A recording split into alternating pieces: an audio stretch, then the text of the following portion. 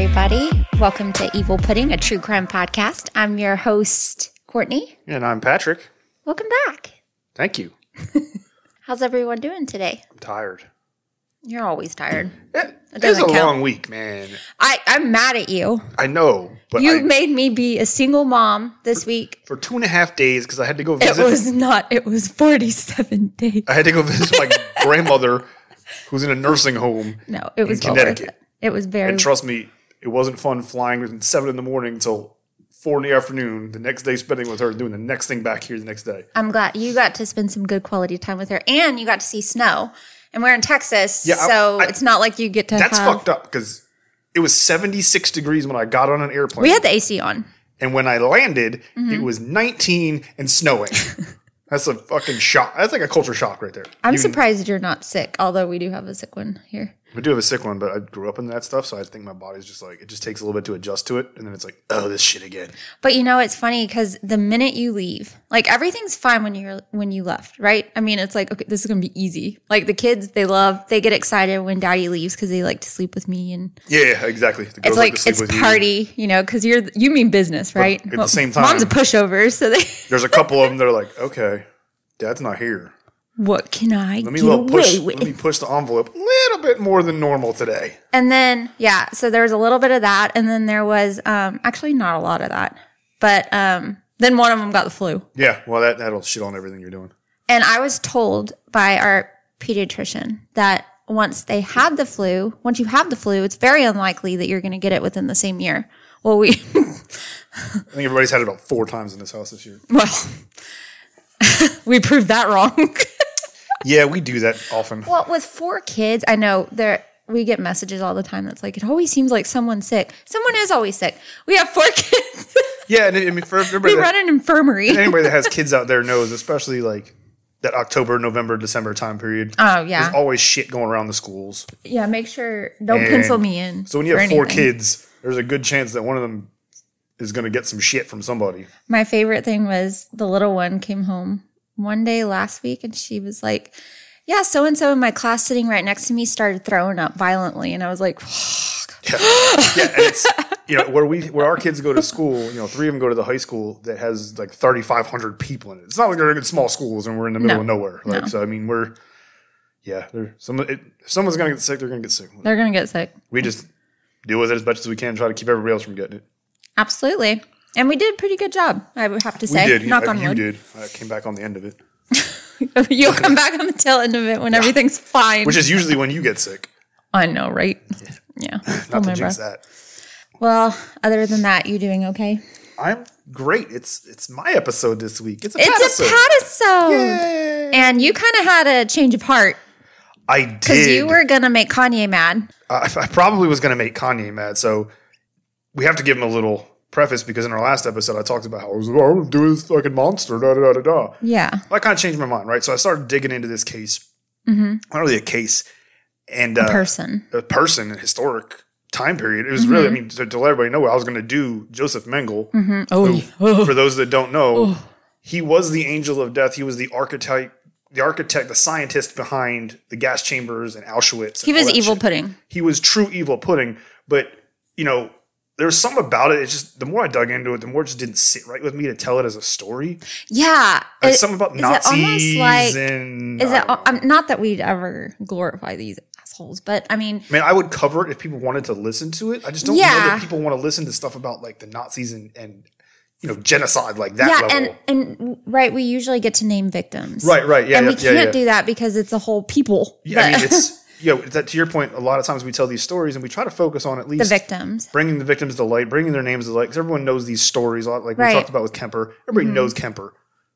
But who are his victims? They're the ones that are always forgotten in these stories. And to your point, that one was like, I was looking at it and I'm like, it's not like I can sit here and list off literally millions of people. Yeah. You know what I mean? Like so it was almost like I'd be just telling this guy's story, which I didn't want to do. Well, it didn't sit right with you. I know you're a grizzly bear, but you are a teddy bear. So we're not going to. we're not going to put you through that if you're not comfortable doing it. So, you know, he was evil pudding, which is why I was going to do him. He was like the true epitome of like evil human beings. Yeah. Mm-hmm. But it almost was just like, I'm just telling his story to tell his story. And he doesn't need his story out there. Fuck him. He's a piece of shit and I don't really want to cover him anymore. But if they want to hear him, I'll do him. Yeah. Because it's interesting. It's just not necessarily what we normally do around here. That's cool. So I tend to change it up on us, but whatever. So what you got for us today? Yeah, I kind of just fucking flipped the script on it, and I found a doozy that I was kind of planning on doing at some point anyway. Okay. This one's much more well known because it's more for the pop culture side of it. Oh. Much more for the pop culture side than the actual story. A lot of people don't know the actual story; they just know the relation to the pop culture. And not only that is one I recently did. This one ties to it directly. Mm-hmm. And one I'm planning on doing down the road, this one ties into that directly. So this is a perfect chance to do this one, kind of related. So you do remember, like, I think it was the last one I did was The Runaway Devil. Right, Jasmine Richardson. And her boyfriend, Jeremy Stenke. That name, dude. You do remember that she was, you know, this is kind of crazy. I didn't know this until I dug into it, but she was the youngest person ever charged with multiple counts of murder in Canada, right? Yeah. There's a lot more similarities today than I thought there were for that case. But if you remember that story, if you listen to it, or if you haven't yet, go check it out. The night of the murders, her boyfriend and his friends and all them were watching a very popular movie. One they had seen a lot, probably heard of it. It's called Natural Born Killers. Yeah. He even called it the best love story ever told. Her boyfriend did. And even made comments that if they did it like that, they wouldn't spare her brother like they did in the movie. Because in the movie, they're sparing a little kid. This is a movie, right? So they're not going to do that shit to kids, right? So because of that, you know, I kind of went back to this story, which you'll understand in a second as I get to it. Okay. But we're going to travel back to the U.S. instead of Germany. Or Canada even, and we're going to meet the youngest woman ever tried in the U.S. for first-degree murder and the actual inspiration behind the movie The Natural Born Killers. My guess was Bonnie and Clyde. It's very much a modern Bonnie and Clyde, right? So this story, much like The Runaway Devil, has been debated for a long time. So we're going to talk a little bit at the end because I saved some room for us to talk about what's very much debated between these two stories, especially this one. Mm-hmm. But we'll look at that later on. But we're just going to go ahead and dive into the wild story of Charles Starkweather and Caril Fugate. And I believe that's how you say it, Fugate. I've always heard it Fugate. Yeah. Fugate? Okay. So yeah, those two back in the 1950s, they were the original, and we'll talk about the pop culture stuff later, but they were the basis for Natural Born Killers, which was a really good movie until you found out it was about like real life shit. Wasn't Woody Harrelson in it? Yeah, and I can't remember her name. I know who you're talking about, but I can't remember her name. Starts with a J. Yeah. Juliette Lewis. Juliette Lewis, that's right. That's right. All right. So you ready to dive into this fucking shit show that we're about to get into? I don't know, because I can't really remember. Am I ready? So it Do you have a choice? Yeah, not really. So there's some gruesomeness to it. I'll throw some disclaimers out there because there's a couple parts that people might not want to listen to, and I'll throw it out there, and we'll obviously see why when we get to it. But let's dive right into Charles Raymond Starkweather. So Charles was born on November 24th, 1938. Scorpio. Yeah, to Guy and Helen Starkweather in Lincoln, Nebraska. Now, he was the third child of 8 total children, 7 of which were boys. So he had 6 brothers and 1 sister. Poor girl. Yeah, that poor girl. His father, Guy, was a carpenter and a handyman, basically. He just kind of did odds and end jobs around town for people when he wasn't working for a company. But he often didn't work a lot because he had some back problems. And he had really bad arthritis, apparently. Okay. So he didn't work all the time. And he also loved his booze. And I'm guessing if he has arthritis and back problems. It's probably to treat pain, He's probably using that. Right, exactly. Medicate. He didn't have CBD or any of the stuff people have nowadays to do it. So he's probably drinking to medicate himself. His mom, Helen, actually worked as a waitress to help supplement the family's income. 8 kids. I'm going to tell you right now, they were not very well off. Yeah. They were very poor. Well, how could they be? They were very poor. However, unlike a lot of people we covered, Charles Starkweather's childhood was somewhat normal. He didn't grow up in an abusive household. Yeah, dad drank a little bit, was kind of a butthole, but he wasn't getting beaten. We've heard about moms prostituting their kids out when they're 4 and all these other serial killers we saw. He wasn't any of that. He actually had a lot of happy memories and fond memories growing up with his siblings and helping his dad when he was little, till he was about the age of 6. And that's when the whole world changes for him. See, that's when he started going to school. Oh. And he was actually born with a genoverum, which is actually a birth defect. It's basically like misshapen legs or often bow-legged. Never heard of that. It's referred to. He also had red hair. And he had a very bad speech impediment. his first day of class, everybody had to give a speech. It doesn't say, I was probably like, hey, my name is so-and-so. That's when his classmates first noticed his speech impediment. And we know what kids do. Bully. They just started teasing him, right? Today, junior kind of thing, or whatever it was at the time. So they started to pick on him. They started to laugh at him. So kids are such first assholes. Day of school, first day outside of his house without his family, and he's already getting picked on. That trend doesn't stop. I also didn't know he was a ginger. He is. He is a ginger. But that trend you're going to see doesn't stop. Now, I'm kind of jumping around a little bit, but I want to give this piece of his whole childhood into here. Okay. Until he was about the age of 15, like I said, I'm jumping a little bit. That's okay. Everyone thought he was really slow, even though he had a very above average IQ. He had a very normal, if not above average IQ. It was till 15 that they realized he's damn near blind from distances. He can't see the blackboard. He's nearsighted. Yeah, he can't see the blackboard. And no one noticed before then? They were too poor to probably go to optometrists or have an eye test and all these things done. So they just thought he was kind of slow. I guess it was before the days where they had it in school, right? Yeah. The eye test in school? Yes. So, I mean, this is in the 40s. So Yeah, that's true. Early 50s. Yeah. So he was getting teased on. So I jumped a little ahead just because I wanted to also, he's getting picked on because he was slower, they thought. When he really wasn't. Couldn't freaking see. Yeah, he couldn't see, but everyone's like, oh, he must be stupid or something like that. Yeah, just can't see, bro. So according to Charles, he has said that he has nothing positive from his school age days. Not one thing. I can't blame him there. He actually, came out saying like he just felt like life had wronged him from the start. Like he just, from the rip, he just got a bad fucking hand.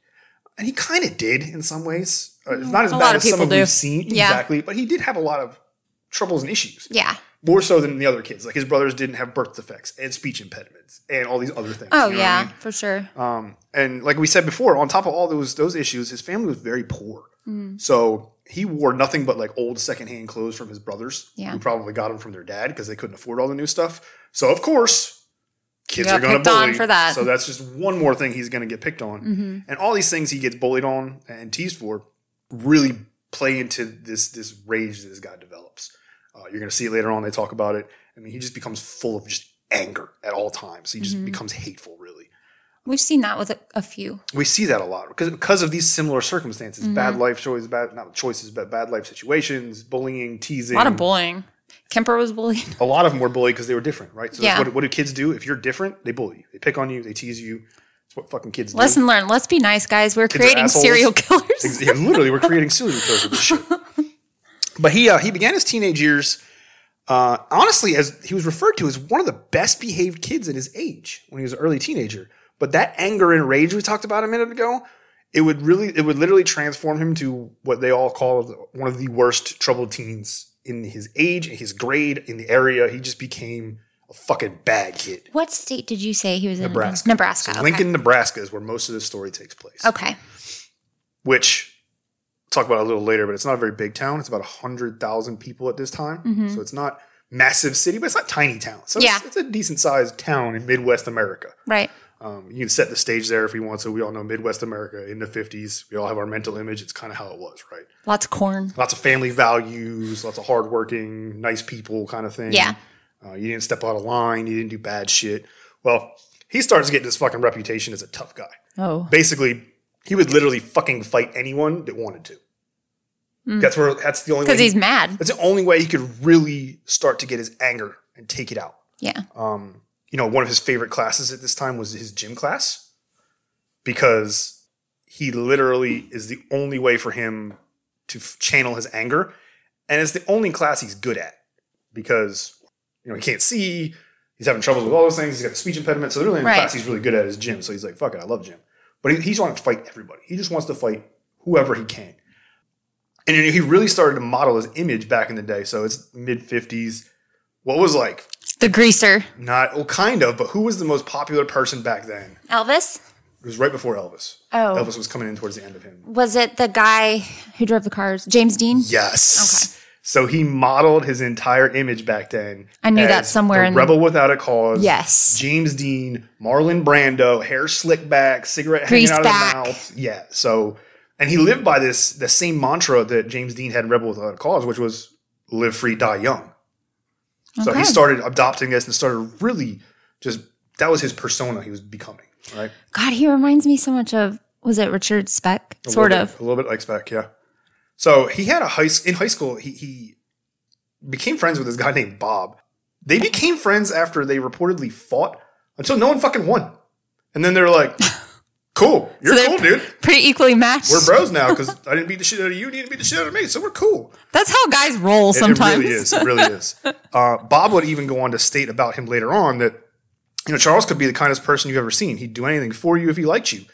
He was a hell of a lot of fun to be around. Everything was just, a big joke to him. But he had this other side.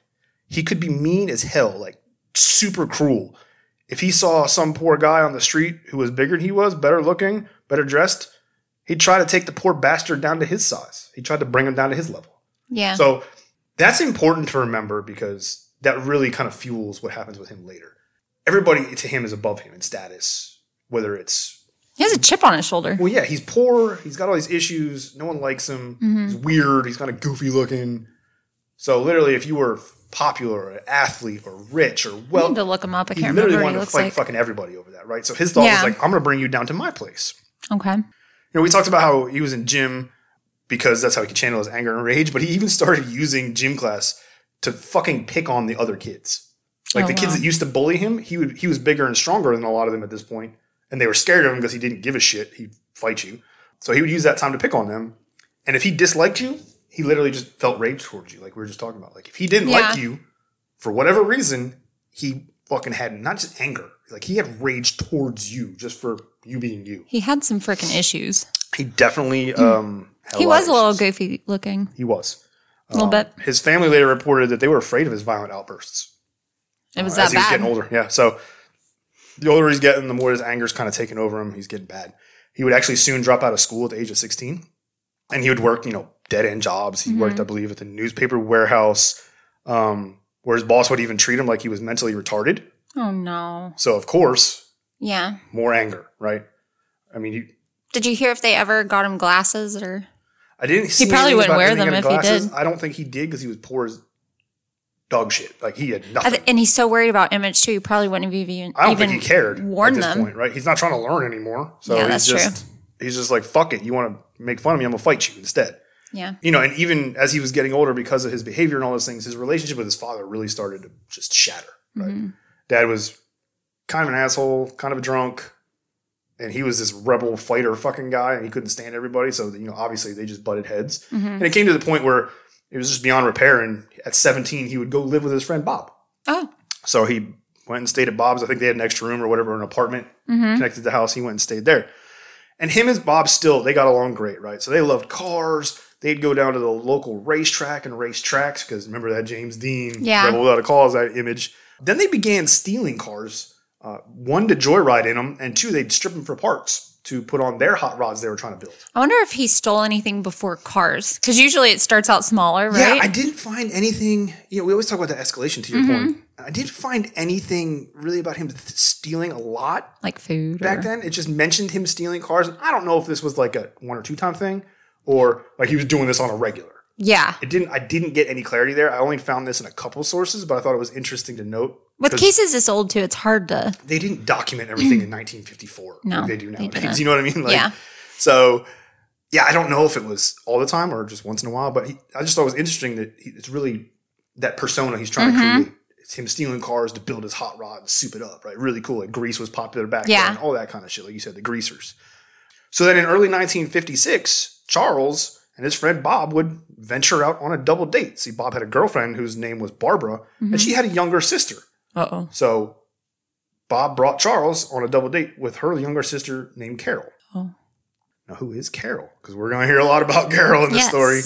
So Caril and Fugate. Fugate, that's how you say it. Fugate. I think. I'm guessing. There's a couple names in here that documentary I watched on it a long time ago. It was Fugate. There's a couple names that I might butcher, and I apologize in advance. They're not easy to say. If I'm saying hers wrong, you don't need to apologize to me. I don't really need to apologize to her ass either. No, you don't. We can butcher her name. Screw her. Yeah. No, but she was born on July 30th, 1943 in Lincoln, Nebraska also, to Velda and William Fugate. Now, her dad was a drunk and a convicted peeping Tom. Oh. I honestly tried to look whatever I could about her dad to see what the hell that even meant. He's got to be a pedophile or something. I think. I don't know if he was arrested for spying or looking at people's windows or what, but he was arrested for something. I couldn't find anything on it. There was very little about her family. We know he has rapey vibes. Yeah, well, definitely, right? And he's a drunk, so he's an all-around piece of shit at this point. And like I said, there's not much about her family anywhere I could find. Just little snippets. Even about her, if you look her up, everything's really about Charles. And there's a little bit about her. It's more about Charles. But yeah, that's so really I can find crazy. that. I wonder why. I think it's a combination of he was the focal point of the story. And she was younger too, I'm sure. And we'll talk about later what could have caused him to be more of the focal point. And then, like, to your point, this is not 2010 where everybody has social media. This is not electronic police records, all that kind of shit, right? So this is 1950s. Who knows what he even got arrested for? He probably would have been peeing outside and they arrested him. You know what I mean? Yeah, could have been anything. But yeah, so her parents would actually later divorce when she was roughly about 8. Good mom. She was like, fuck you. You're a piece of shit. Get out of my house. But her mom would remarry a man named Marion Bartlett. And the couple would actually go on to have another young child, Betty Jean, in February of 1955. So at the age of 13 is when Caril meets Charles. She was often 13. She was often described as very older looking, and many people back then said she could pass for an 18-year-old. I put a note here because I want to talk about how creepy it is that this fucking dude is like 17 or 18. I was going to say, how old is Charles at this point? I think he's 18 at the time. He agreed to go on a date with a 13-year-old. Like, to me, that's weird. I think to anybody that should be weird. But I think it was more along the lines of that was his best friend's girlfriend's sister. Yeah. It wasn't like he was just going to meet a 13-year-old. So I think it grew into what it became, but I don't think it may have started that way. It was more like, hey, come with us, double date. It's her sister, come hang out kind of thing. You know what I mean? But it still turned out to what it was. Well, we were talking earlier how back then, like 15 was like 30 now. Yeah, no shit, right? They were working in factories. Not that excuses They were getting this. engaged at 16. No, it's so weird. It's crazy. But Caril had a very tomboyish appearance. It never really calls her a tomboy, but I refer to her like that because she wore boots, jeans, men's shirts with the sleeves rolled up. Hell yeah, I would too. She was loud, rebellious. She had no fucking issues telling anybody her opinions. She cussed. She swore. I mean, so she's very much more of a tomboy in that age, right? Yeah. In the 1950s, that's not how women acted. Yeah, she's not. Especially young women. Yeah, she's definitely acting like one of the boys or one of the dudes. Now, she probably picked a lot of that up from a drunk dad. I was going to say, yeah, she probably doesn't have an example, a good example. So she probably picked a lot up from there. And from what I gather, her mom was a bit of a fucking firecracker. You're going to see that later. Oh, okay. She wasn't like even keel, like just chill. Yeah. But she also did very poorly in school. She was very sheltered. And she was actually often also considered slower intellectually, which she actually was. So she was. Unlike Charles, who had an undisclosed vision problem that they blamed it on him just being stupid. And he was really smart. Yeah. She actually was just not that intelligent. Or she had a lower IQ or was slower. However you want who knows what it was back then? It could have been anything. I mean, she could have been mentally challenged. It could have been autism. No it could one have been. They just know they didn't diagnose anything. Basically slower than everybody else. Right. A lot of those things didn't even exist back then. Yeah.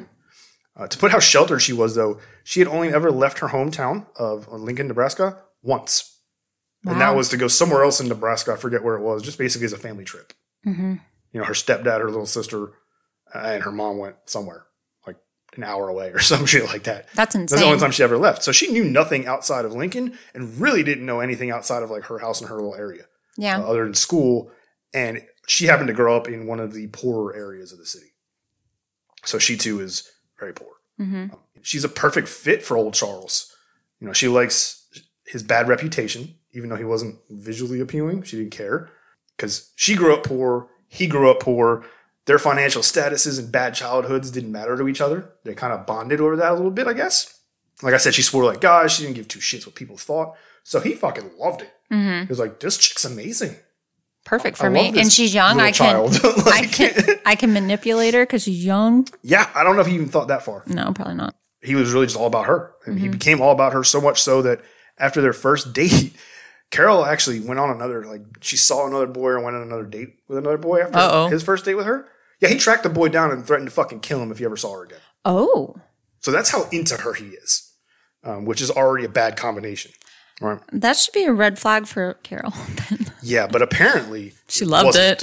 This was a very romantic act to her. Oh. And After that, they went steady. They started going steady because she was like, oh, you're going to fucking kill him for me? I love you. I love you. Yeah. You're hot. He would even, when he would get out of work, he would get out before she got out of school because he worked for, I think it was the trash company at the time. Fitting. Yeah, exactly. Well, I told you he worked remedial dead-end jobs because you'll see he hates working, he hates society and all that shit later. But he would actually go pick her up as soon as she got out of school. So he'd meet her every day. She'd get out of school and they'd go home together and do whatever they did. To go pick up my girlfriend from middle school. Pretty much. That's so freaking nuts. I didn't put that in here, but yeah, it'd be middle school, wouldn't it? So, as you can imagine, as you can guess, right? The couple's relationship would soon start to really bother her parents, especially. Oh, I'm sure. And his parents somewhat. You know, her parents were like, he's kind of old for you. Yeah. And when I say his dad had issues, that there was some issues there. If his dad's coming in saying, I got a problem with this. Part of that came from a child. He was teaching her how to drive. And him and his dad kind of co-owned the car. Or his dad owned it and it was his. It said he co-owned it, but I don't know how he paid for it because he didn't have money, but whatever. Yeah. But his father was like, fuck you, she's not driving that car. I forbid her to drive that car. So what does Charles do?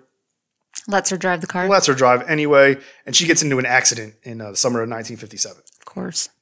And that's when things between him and his father get even worse. So bad so that his dad reportedly hit him so hard he went through a window. Ooh. So, I mean, they got physical head between trauma? the two.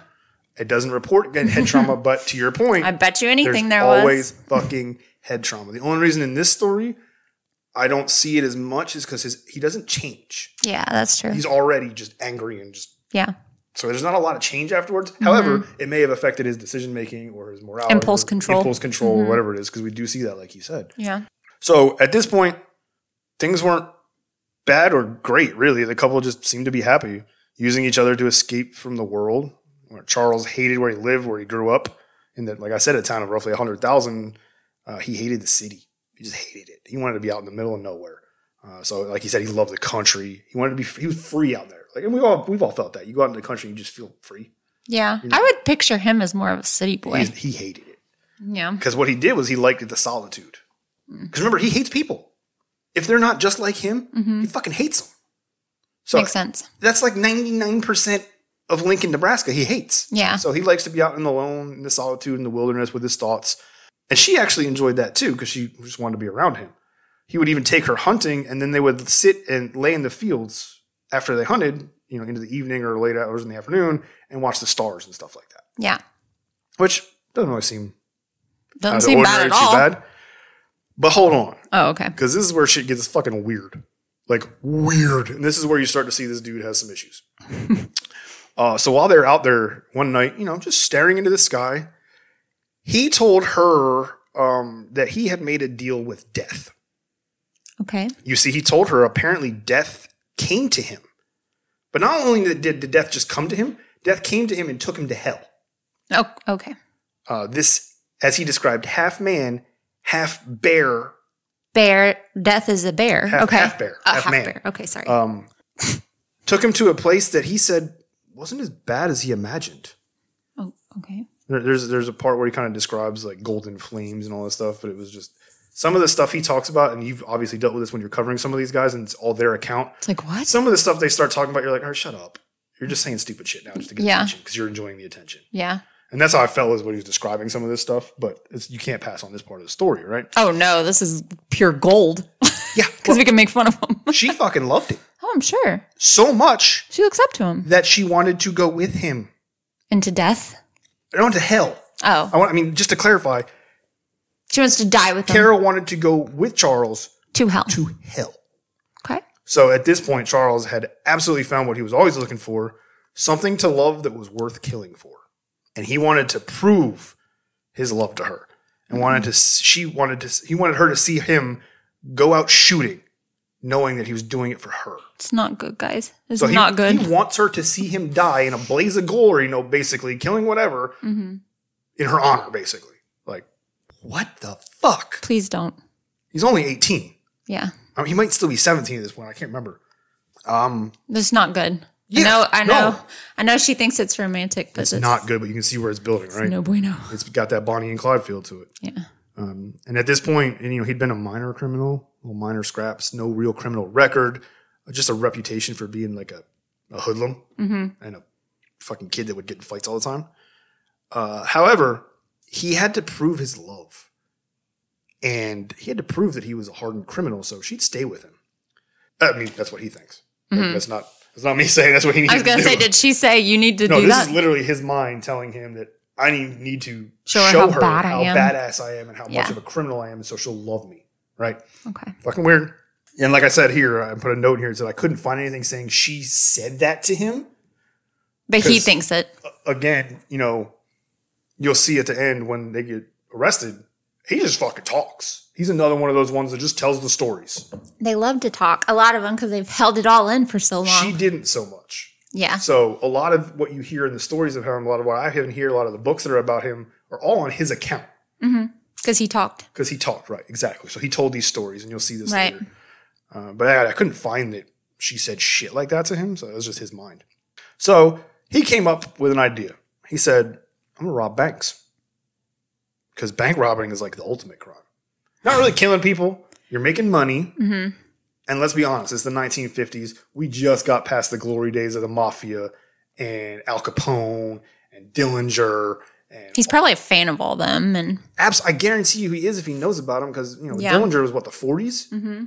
He was public enemy number one. He was a badass. He did whatever he wanted. Like him. He had that James Dean vibe to him, Mm-hmm. So bank robbing, that was the cool thing. So he was like, I'm going to rob a bank.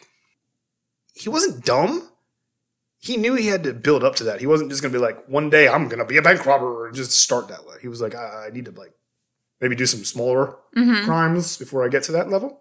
So, fuck it. Let's rob a gas station. Oh, before he robbed the bank, he's going to rob a gas station first. I'm going to knock over a gas station. So that way I build up to my skill set, I guess. Gotcha. Or maybe he was a little scared. I don't know what it was. But he wanted to build up to bank robbing. But that was going to be his ultimate plan. Gotta crawl before you walk. I'm going to tell you right now, I wish this motherfucker got into bank robbing. Yeah, instead of what he ended up doing. Same. So he's like, fuck it. Sounds like a great plan. I'm going to rob a gas station. And he knew one that was perfect because they would never be suspicious of him. See, remember I told you he was poor. Mm-hmm. So there was a lot of times that he didn't pay his rent. So he'd be locked out of his apartment. So he would sleep in the parking lot of this gas station numerous times. And he knew everybody there. All the night guys, all the night shift guys knew him, so they wouldn't be afraid of him coming in at 3 a.m. or whatever it is. They're going to be like, oh, it's fucking Charles. He must not have paid his rent again kind of thing. Yeah. So he's a regular. He's like, okay, let me do this because it's a little easier for me to do it that way. Great way to start my criminal career. Nice and easy one. It would definitely be the way for him to start his criminal career. So what do you mean? His criminal career, the story of Charles Starkweather starts right here at that gas station. Okay. So trigger warning. I know if you're listening to this, you like true crime and murders, but this is where the murders start. Okay. We're going to start getting into some Hold on to your butts. Right? So there's your trigger warning. This is, it's not fun. Buckle up. But it only gets worse, so don't worry. We're not worried. On the night of December 1st, 1957, Robert Colvert was working at the gas station. He was 21, was recently married to his wife, Charlotte. And Robert, or Little Bob as he was often referred to, had just gotten out of the Navy. Charlotte was pregnant with their first child, so Little Bob started working at nights because he was just trying to bring in extra cash to help the family out. Have a baby on the way. But since he just started there, he didn't really know Charles. He didn't know Charles slept there from time to time, so he didn't know who this dude was. Yeah. So about 3 a.m., Charles shows up, sees this dude he's never met before, so he's like, fuck, my plan's kind of fucked up. Right? So he just goes in, buys some cigarettes, and was just fucking nervous, so he just left. Okay. Great plan. Well, then he came back. Oh, no. Did the same thing, bought some gum, and left. Now, at this point, he's saying the first time he was nervous. The second time he went back, he was double checking casing the place to making sure his plan was there. There wasn't other people there because he didn't know this guy, right? So he was expecting to see someone he knew. Yeah. So he went back a second time to be like, is Stevie or Joey working today? Okay, no, it really is just this new guy. Okay, cool. Which makes sense because if it's a new person, a lot of times you got a trainer with him or whatever it may be. So Charles returns again, this time with a shotgun in hand. And he went back into the gas station with a bandana over his face and a hunting cap to cover his fucking red hair. How That's easy a telltale is it to identify? Because he's not planning on harming anybody. He's just trying to rob him. He told Robert to fill the bank, hand him the money. Robert was complying.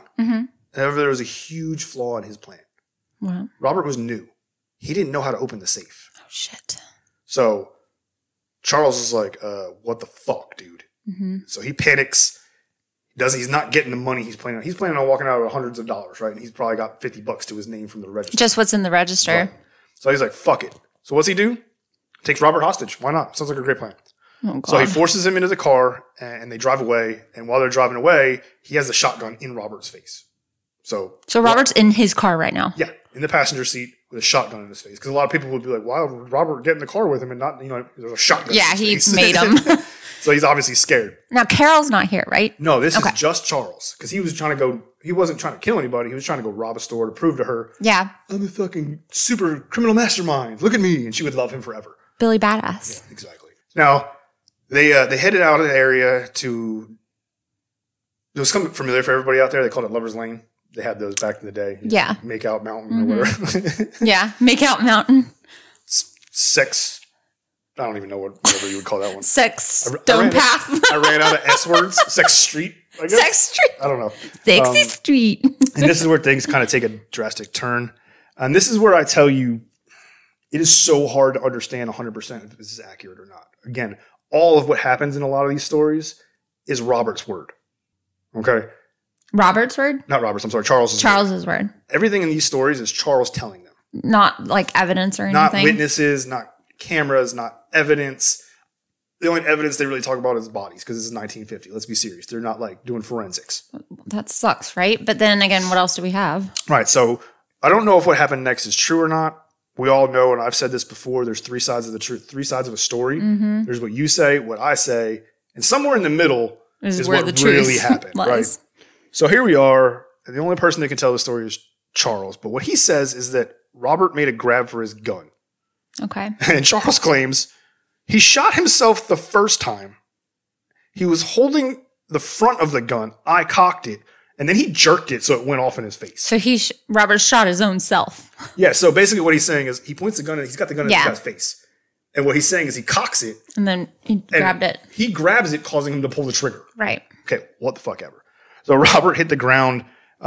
He was still alive. So he tried to get up, but Charles just reloaded, put the gun to his head, pulled the trigger. Right. And to his account, he said, he didn't get up anymore. I believe that part. Yeah. I don't know if I believe the first part. Yeah, exactly. I don't either. And it actually comes into play later. Okay. So Charles would feel like he has never felt before now. Like killing this man made him feel this ultimate high. Like he felt fucking free. He can kill somebody. He's fucking happy. He picked up Caril later that day. Because remember, this is like 3 or 4 in the morning. Picked her up later in that day. Told her what happened. Right? Caril. Okay. I'm messing names up all over the place. You said Carly. I'm like, well, who's that? There's Charles. They call him Charlie. There's Caril. There's another Caril. There's another Caril? Yeah, so, God. We're going to be so lost. The names get a little confused. They're just spelled differently. So hers is actually spelled Caril. Oh, that's weird. Yeah, it is. It's not your typical Carol or anything like that. Her name is actually Caril. So he picked her up, though, and he told her what happened, but claimed that there were some other guys with him during the robbery that were helping him. They killed the kid. He didn't want to admit to her that he killed? Well, he wanted to test the waters, I think. Okay. Doesn't say that, but I'm thinking he wanted to see if she'd be like, oh, you didn't kill him? Or like, oh, thank God you didn't kill him. Yeah. Kind of thing. Yeah. He disposed of the gun. However, a few days later, he went back, cleaned it, and put it back where it came from. Because you see, he stole it from Bob's cousin's house. Oh, no. Off the wall. Jesus. Because, it's Nebraska, and we all know those Midwesterners, and back in the 50s and 60s, they'd have the shotgun mounted on or by the front door. Or by the front door, right. Yeah. So he stole it from the house. No one ever knew it. So he went back, cleaned it, and then put it back. No one ever knew it was missing. No one ever fucking knew this gun was taken, murdered somebody. Used to murder somebody. Gone for a few days, and then came back spotless. Goodness gracious. Which, to our point, if it's always in your house, like in the corner or something, you don't check it every day. No, you don't. You don't even notice it sometimes. Mm-hmm. Sadly, Robert's wife would give birth to their daughter in April of the following year, just 5 months after Robert was killed, over $108. $108, and is that worth it? No. Back then, that was probably a couple thousand now, but still, Robert lost his life over $108. No. And his beautiful daughter never had a father. Yeah. Because of Charles. That's shitty. I don't like that. It's pretty shitty, right? And just so he could try to be Billy Badass to his girlfriend. Rebel without a cause. James Dean, look how fucking cool I am. To his child girlfriend. So sick. Yeah, his child girlfriend. Exactly. So that's what they classify. There's 2 stages of his story, really.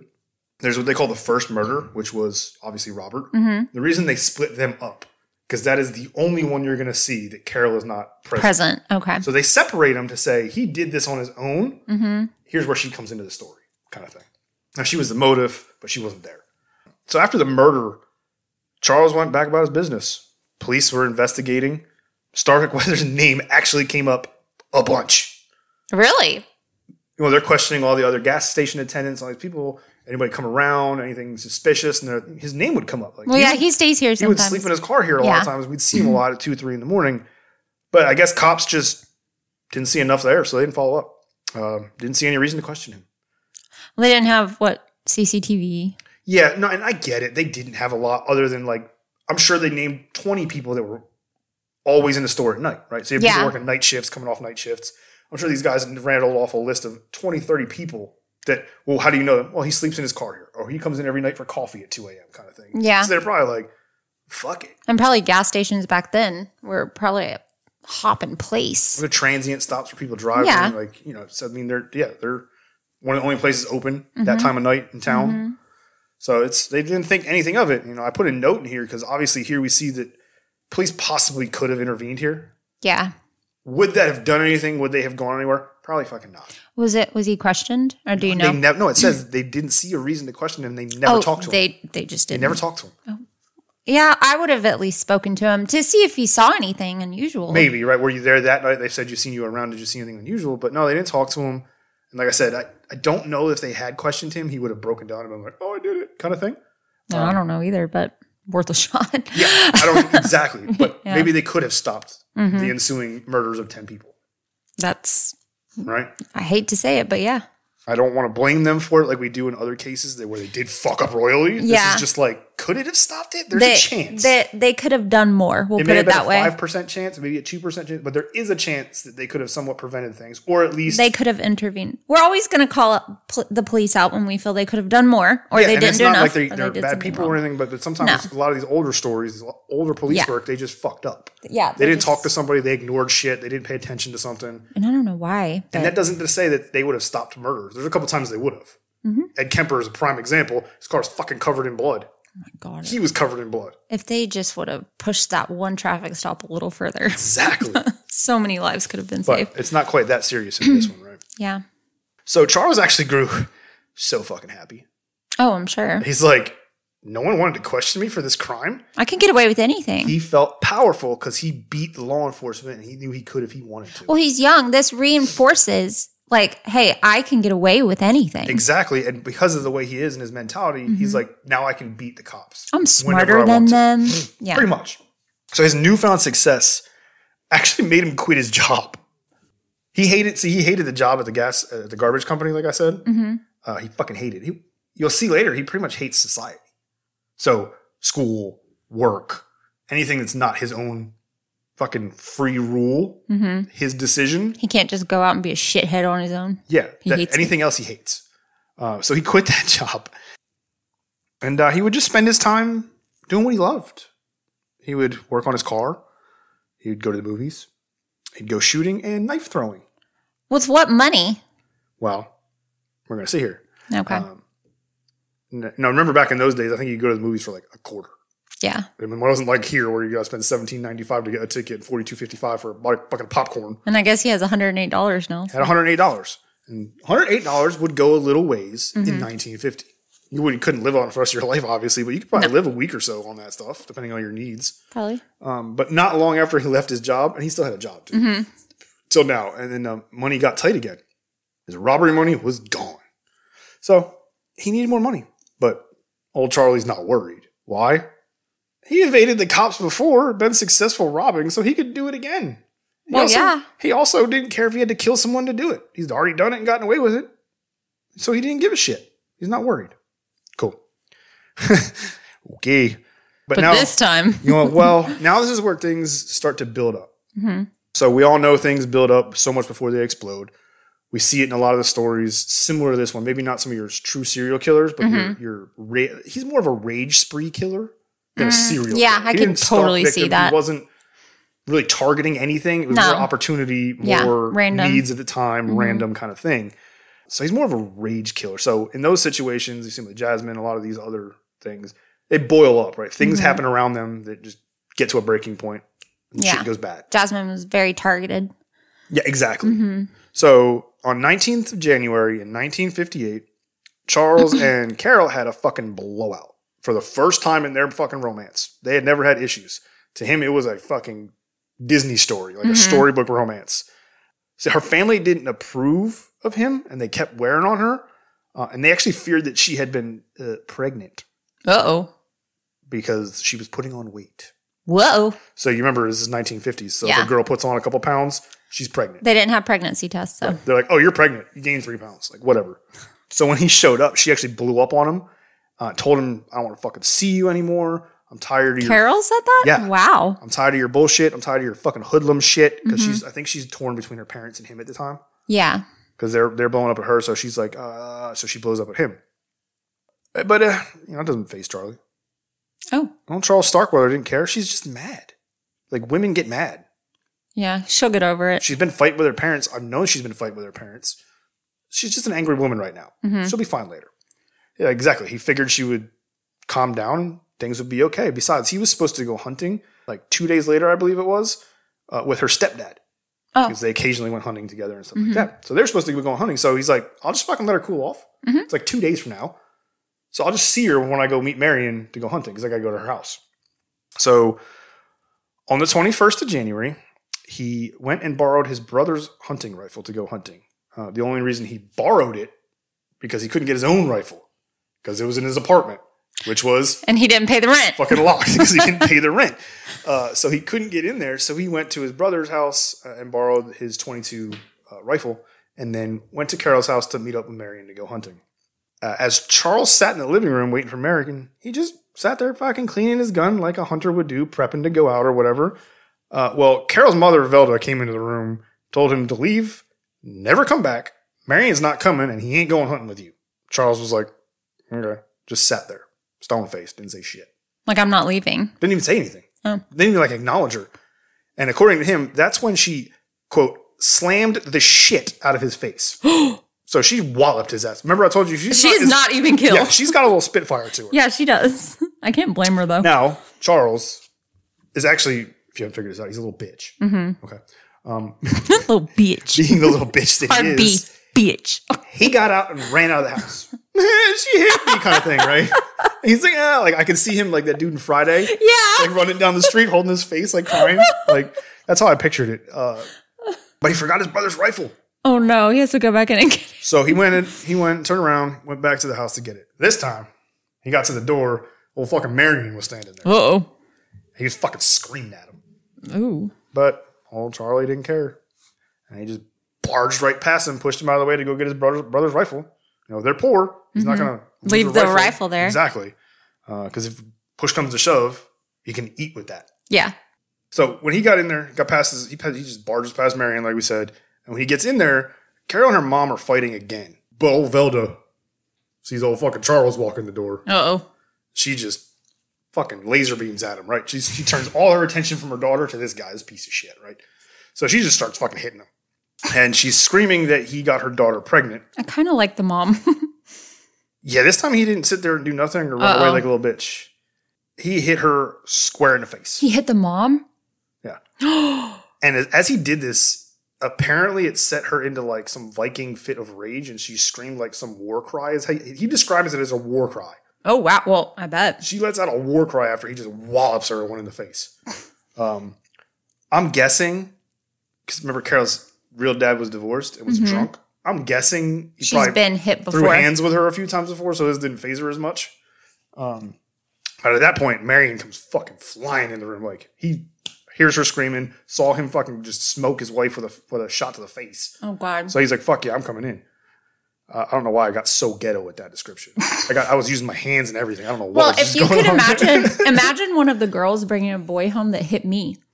Oh, I'd go through walls. Fuck. I'd teleport. I would teleport. I'd teleport through a fucking black hole into the room like a fucking mutant from X-Men. You wouldn't have to worry. I would take care of it. Don't worry. But yeah. Marion comes flying in the room and he just fucking grabs Charles by the throat, drags him to the door. Wow. Well, little Charles is going to fight back like a little bitch. But he is. And he fucking kicks Marion in the nuts. No way. Yeah.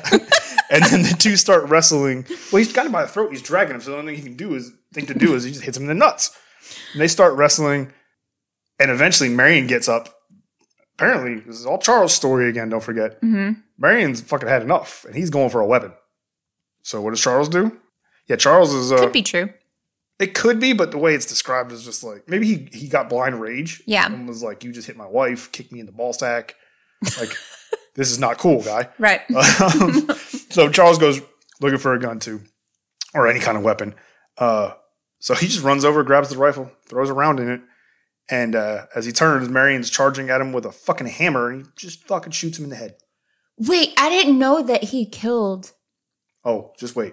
So he shoots her dad. Charles shot her stepdad in the head because her dad's charging at him with a hammer. Again, his story. You'll notice every one of his stories, he says somehow it's self-defense. Yeah. That's his thing.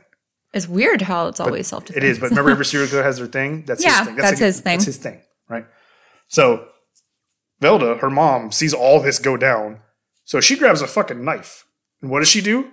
She threatens to cut his fucking head off. He just shot according to Charles. Yes, according to Charles. But he just shot her husband. So she grabs a knife and is like, I'm going to fucking cut your head off. Yeah. So. Don't know how much of that is. Yeah, exactly. Plausible. Exactly. But I think she would have screamed crying and fallen to the ground. But probably. But he reloaded the rifle. But his partner in crime, Caril, wasn't going to let someone harm her boyfriend. So she grabbed the gun and threatened to shoot her mother. Again, his account. This did not work. Her mother was like, shut the fuck up. Yeah. And she knocked Carly down. Caril. Carly. I keep saying Carly. Because it's Caril. It looks like Carli. Caril. Yeah. If you flip the I and the E, the I L, see why it would. And then you're looking at it typed out, it looks like sometimes Carly if you're reading fast. So I'm sorry. It was Caril. But her mom knocks her down because she's ignoring, like, shut the fuck up, get out of my way kind of thing, right? Well, he's still got a gun. So he grabs the gun and shoots her in the face. So now he's killed both of her parents. And then he proceeds to pound her face with the butt of the rifle while she's on the ground. He's angry at her. Yeah, he's a little mad. It's a little ragey. He's angry because she insulted him. Now, I will warn you, this part is bad. This part's bad? This part is very bad. Okay. Not so much in the graphic nature, but if you don't like kids dying. I mean, who does, right? Go ahead and fast forward a little bit because that's what we're about to get into. Can I leave? Yeah, I know. Right? You might want to. Like I said, this part was rough. See, Betty Jean had witnessed all this. All the screaming and noise. And how old is she now? She's 2. No, she's 2 years old. This was her 2-year-old baby sister.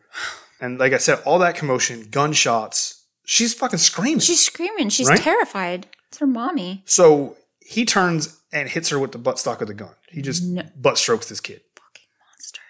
Did not have the effect he wanted. She started screaming louder. He hurt her. So he grabbed a knife and threw it at her, hitting her in the throat and killing her. He would later claim... I'm going to cry. He would later claim that he was just aiming for her chest, not her neck. Oh, that's so much better. What the fuck do you think is going to happen if you hit a 2-year-old with a knife in the chest? So much better, Charles. Oh, you didn't mean to hit her in the throat and kill her. You just wanted to stab her with it. Okay, cool. So much better. I'm sick.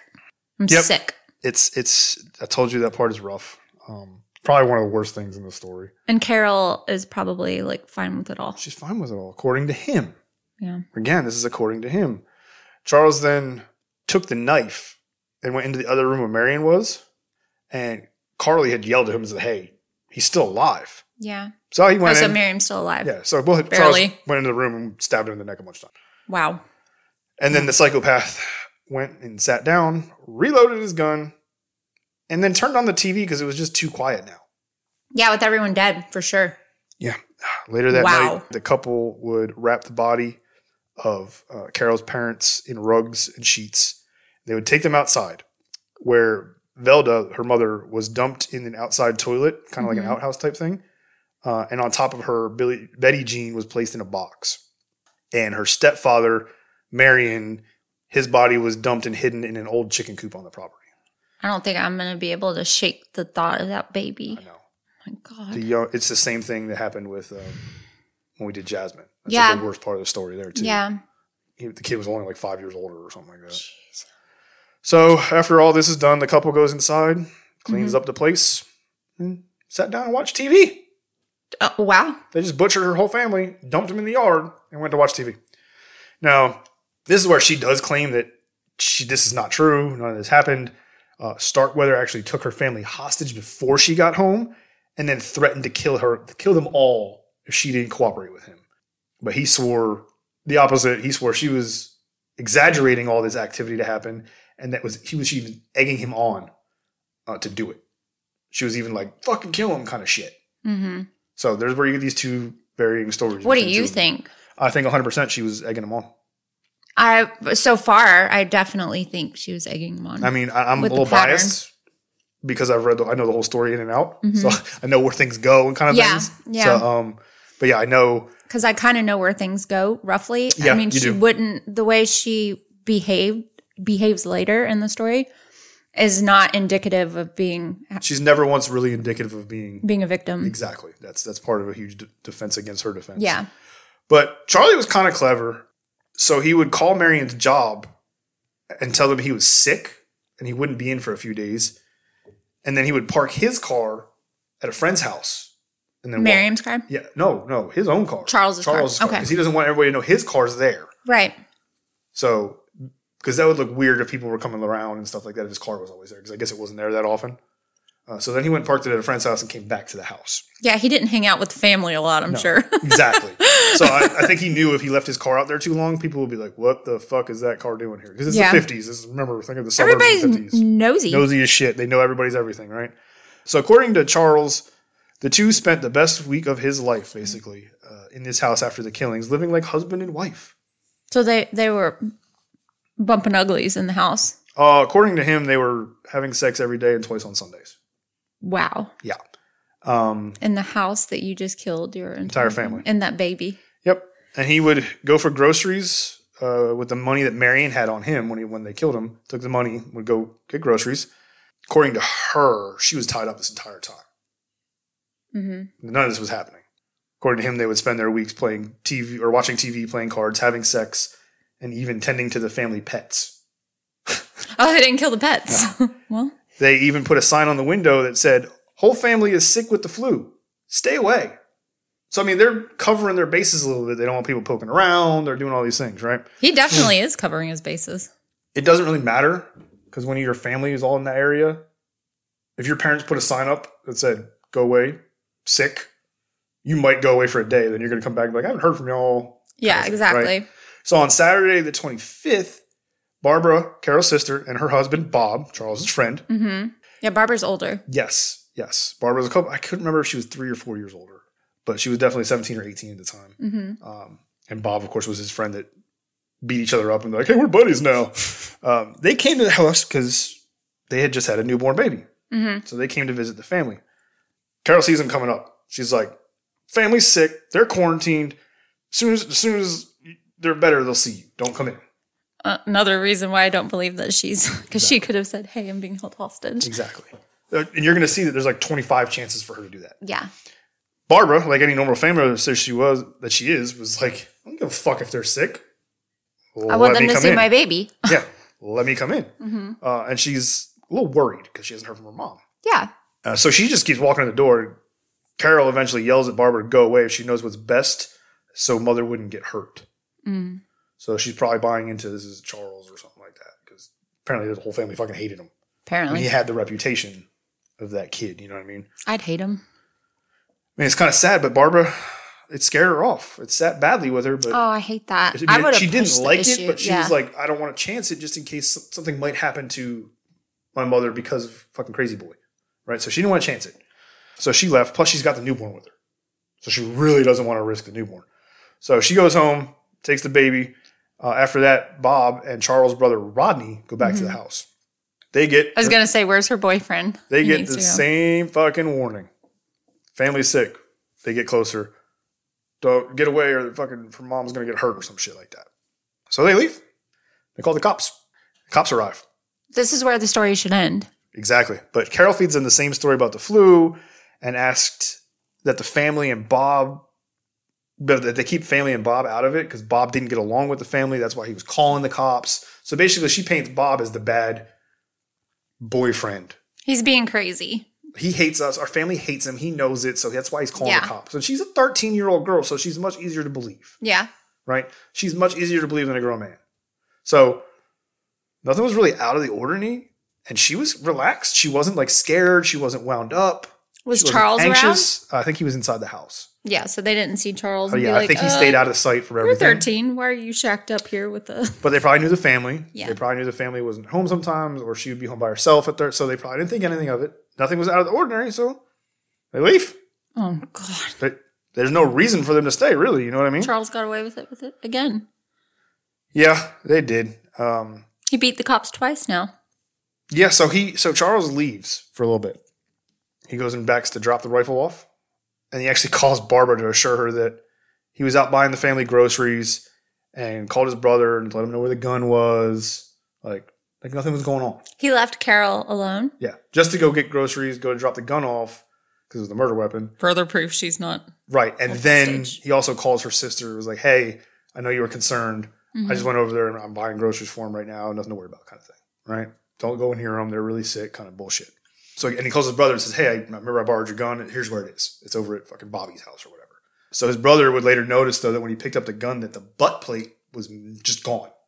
So the butt plate is the very back of the gun, the butt that goes against your shoulder. A lot of older guns have metal plates there.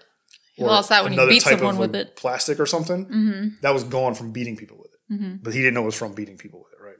But this fucking continues. Like, family members just keep showing up. Because I'm sure as one person and then more people are hearing about it, have you heard from mom? Have you heard from mom? I went there. This is weird kind of shit, right? Charles' sister, Lavetta, comes by. And she's uneasy about what she was told and what was going on. Because Caril told her that Charles was planning a robbery. So that's why she couldn't come in. Because her family doesn't mean anything to his sister. She's just trying to check on her brother. Yeah.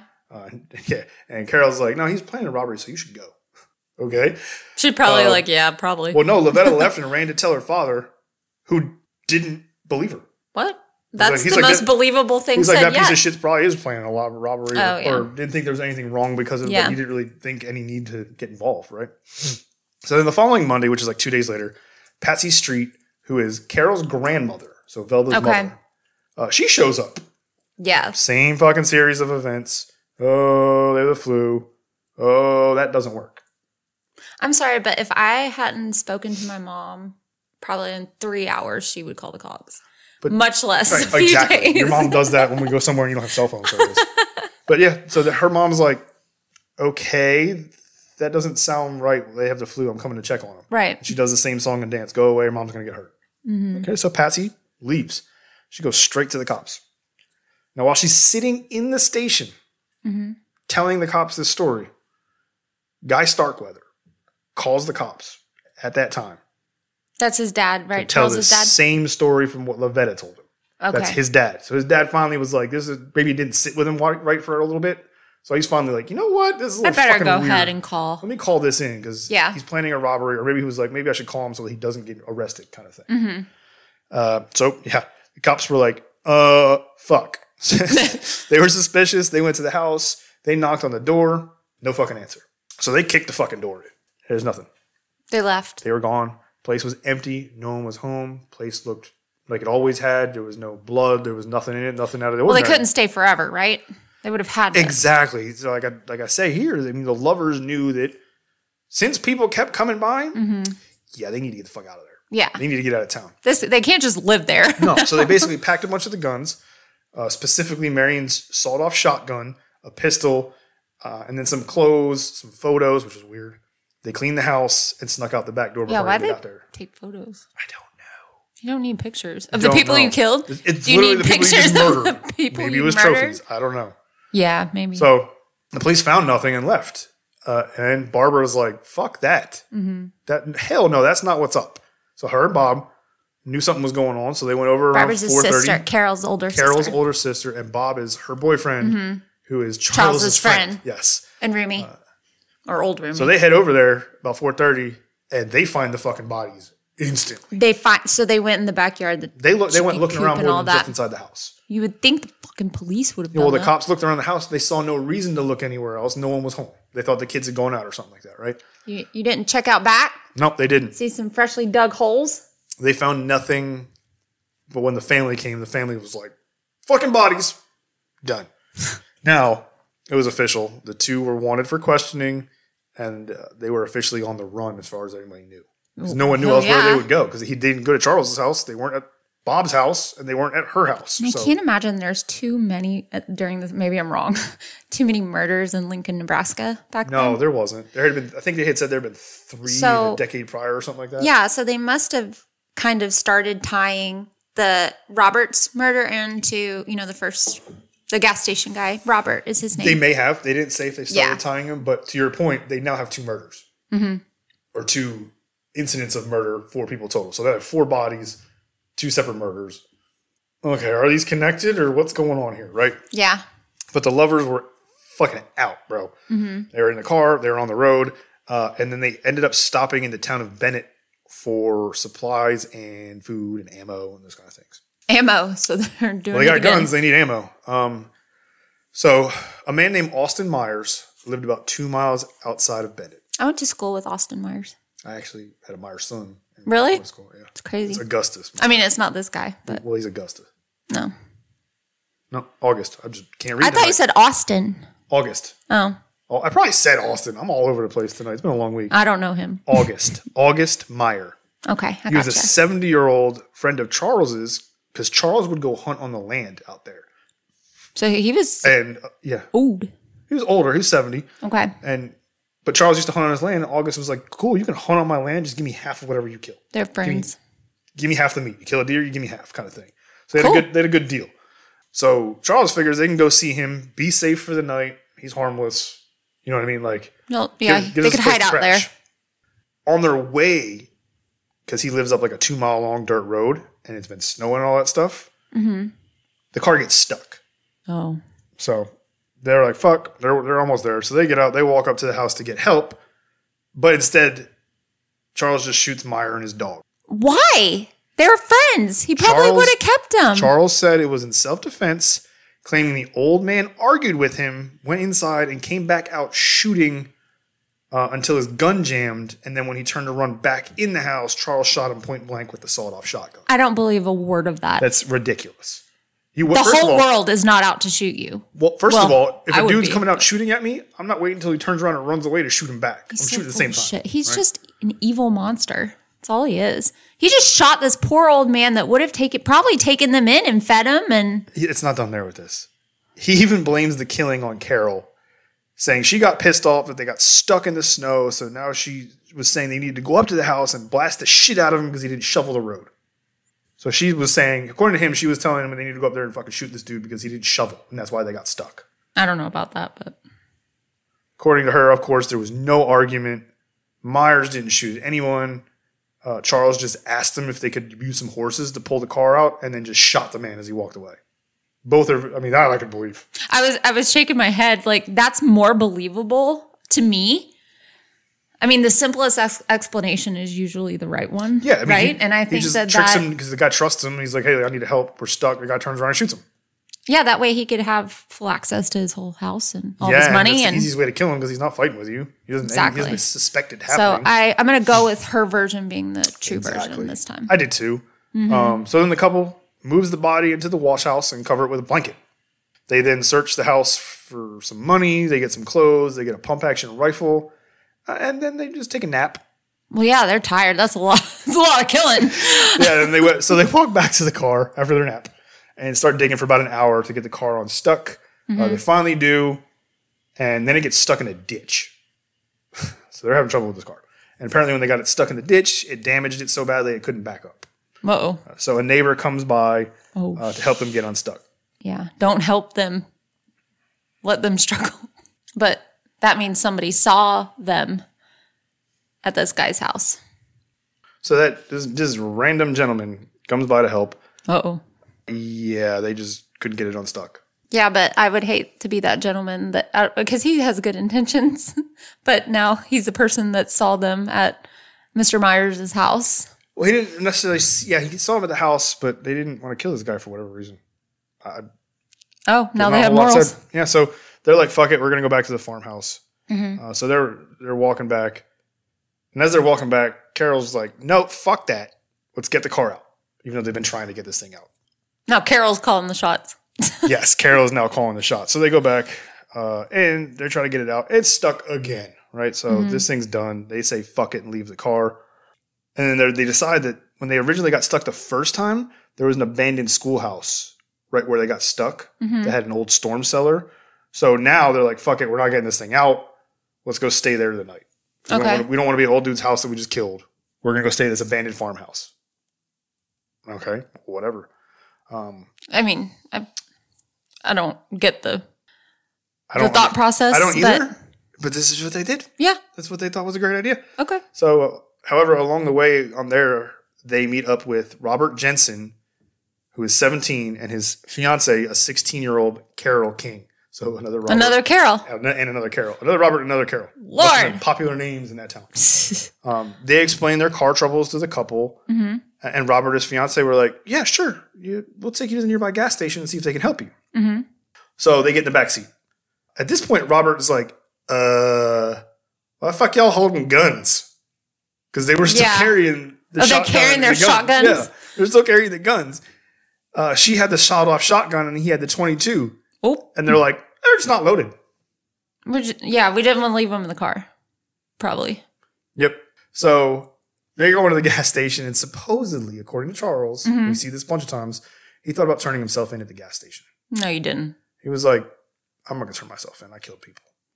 Bullshit. The gas station was closed. And at that moment, he said he realized these couples were the exact fucking things I hated about people. Uh-oh. You see, Robert was a football player. His fiance was a cheerleader in the choir. They were middle class, smart, popular, getting married after and they were helping your ass out. And Charles. They reminded him of everything he resented in school. So here comes that rage. They were literally helping him. They were giving them a ride to the gas station to be helpful. Yep. And at this point, Charles said, fuck turning myself in. And he put his gun to Robert's head, demanding his money, which Robert, of course, complied. So he made them drive back to Lincoln, then changes his mind, and then wants to go back to the abandoned school by Myers' farm. All over the place. He's everywhere. And then he's like, "I'll leave. You drive us there. You guys can take the car." He's stressing me out, is what he's doing. Once they got there, he took the couple inside and went, I guess, down to the storm cellar. I don't know why. Jeez. And Carly stayed in the car and just listened to the radio. Caril. Carly. Jeez. It's the way it's written on here. It's so messed up. It looks like Carly. And then once you start reading and you're in a roll, it looks like Carly. So Caril stayed in the car listening to the radio. And Robert walked down the stairs to the cellar with Charles. And Charles just shot him in the back. Jesus. Charles claims Robert tried to grab the gun. Oh, he's always having to defend himself. However, Robert had been shot 6 times in the left ear. Oh, so that's self-defense. That's not self-defense. Yeah. What a tool bag. Charles would later make multiple statements about how Caril died, but every one of them was different. Yeah. He claimed first that he had shot her because she was screaming. He also claimed that his Caril had killed her, but she was only shot once in the back. So he first says it was him, then he says it was her.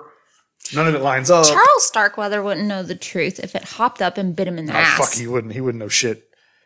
The couple would actually be found the next day. Robert would be laying in a pool of blood on his stomach. God. Caril would be draped across his back, partially naked.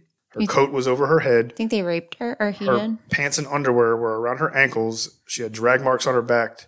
And she had been stabbed horribly and mutilated multiple times in the groin area. What the? See, there was actually no evidence of sexual assault, but she had internal damage to her rectum, her cervix, and her vagina caused by a double-edged blade. It was also determined that the hunting knife Charles carried with him all the time, it couldn't have been that knife. Do you think Caril did it? She was jealous? I don't fucking know. That's fucking... That's insane. Heavy. And Charles actually... I don't feel like that's Charles's MO, unless I'm missing something. He did first confess to raping her. Okay. But then he said he had attempted to rape her and then instead just mutilated her in a fit of rage. So he admitted to doing it. I wonder if he attempted to rape her and then Caril. Oh, is he? Yeah. We'll see that later. Okay. Because I was going to say, was Caril jealous, right? And then It's a great storyline, and I wish I didn't spoil it for you. I know. Okay. But he is 100% he struggled with problems of impotency. Okay. That sucks. It didn't say that was the cause, but I'm assuming he did attempt to rape her, but couldn't get it and couldn't get an erection, so that really didn't happen. So he got angry and just mutilated her. Yeah. After he was done, he left the bodies, closed the cellar doors, went back to the car, got stuck in the damn mud again. These people need to not drive cars. Yeah. He finally got it out at about 10:30 that night. At this point, he's like, I'm ready to give up. I'm ready to turn myself in. But according to him, Caril talked him out of that. She was like, no, you're not. She's a victim in her story. She's the antagonist in his story. She's the one pushing him and antagonizing him the whole time. So who knows?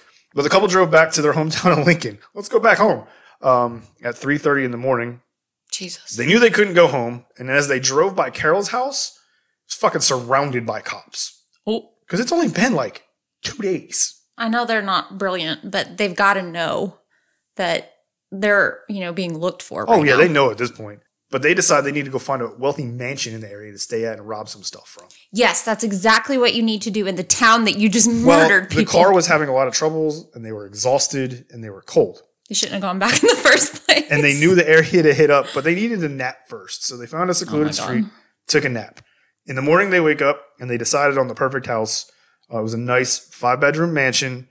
The mansion was owned by C. Lower Ward, who was a very wealthy industrialist. These people. And Charles actually knew the house in this area from his trash truck days. Oh, okay. Remember he was working in the garbage truck before he started robbing people?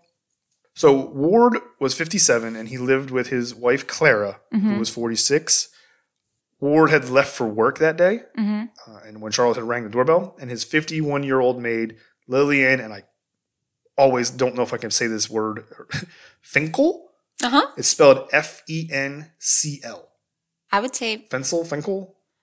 I'd say Finkel. Okay. So I apologize if I say that wrong, but Lillian Finkel, I believe, or Fensel, was the maid and answered the door. And she had worked for the family for over 25 years. Okay. So she'd been their maid since they ever had money, I guess. The Bonnie and Clyde couple would blow through the door as soon as she opened it, brandishing their guns.